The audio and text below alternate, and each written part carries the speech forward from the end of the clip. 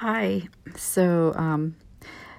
I thought it would be pretty cool because I published one of my earlier recordings earlier tonight, and it was talking about, I was talking to him and trying to tell him that his lack of apologies were one of the most painful things for me.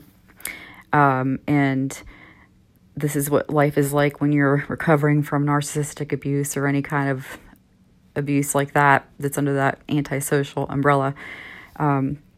Sitting on the bathroom floor at 4 a.m.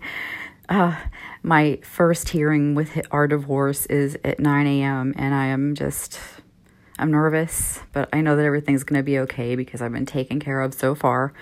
And it's like the heavens had to have brought me to this point, and so I know everything's going to be okay, but I still just, the thought of it all is very scary, and something odd is happening from opposing counsel so that I'm kind of worried about. It's strange, but I don't know why I started going through old recordings and I completely forgot it. When I was listening to myself, I felt so bad for how bad I was hurting when I was talking about him never apologizing and how it affected me, and wishing I could tell him that and that it would matter if I told him that.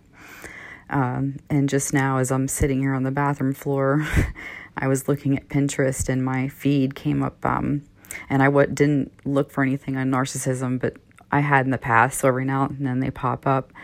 And it said, the 10 absolute truths of narcissism. I took a picture of it. I'm going to see if I can upload it to this episode somehow.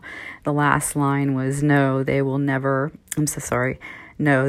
apologize, ever.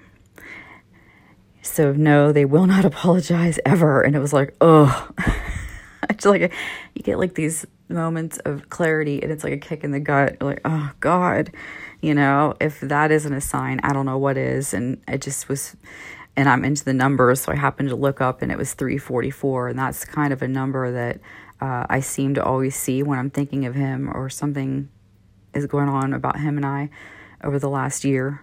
And so it's just, and it's, I have it in my notes, what it means, something about holding on and patience and, everything's manifesting type of thing. But yeah, I was just like, I couldn't believe it because of the fact that I had recorded that earlier or uploaded that old recording earlier, where I was crying because he didn't apologize. And then I just happened to randomly see in my Pinterest feed this that says, no, they will not apologize, ever.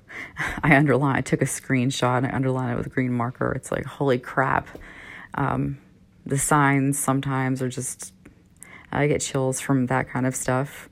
The guidance has been tremendous, and so I'm grateful for that. But I just thought I'd share that because I thought that was pretty neat. So thanks, love and light. Have a good night.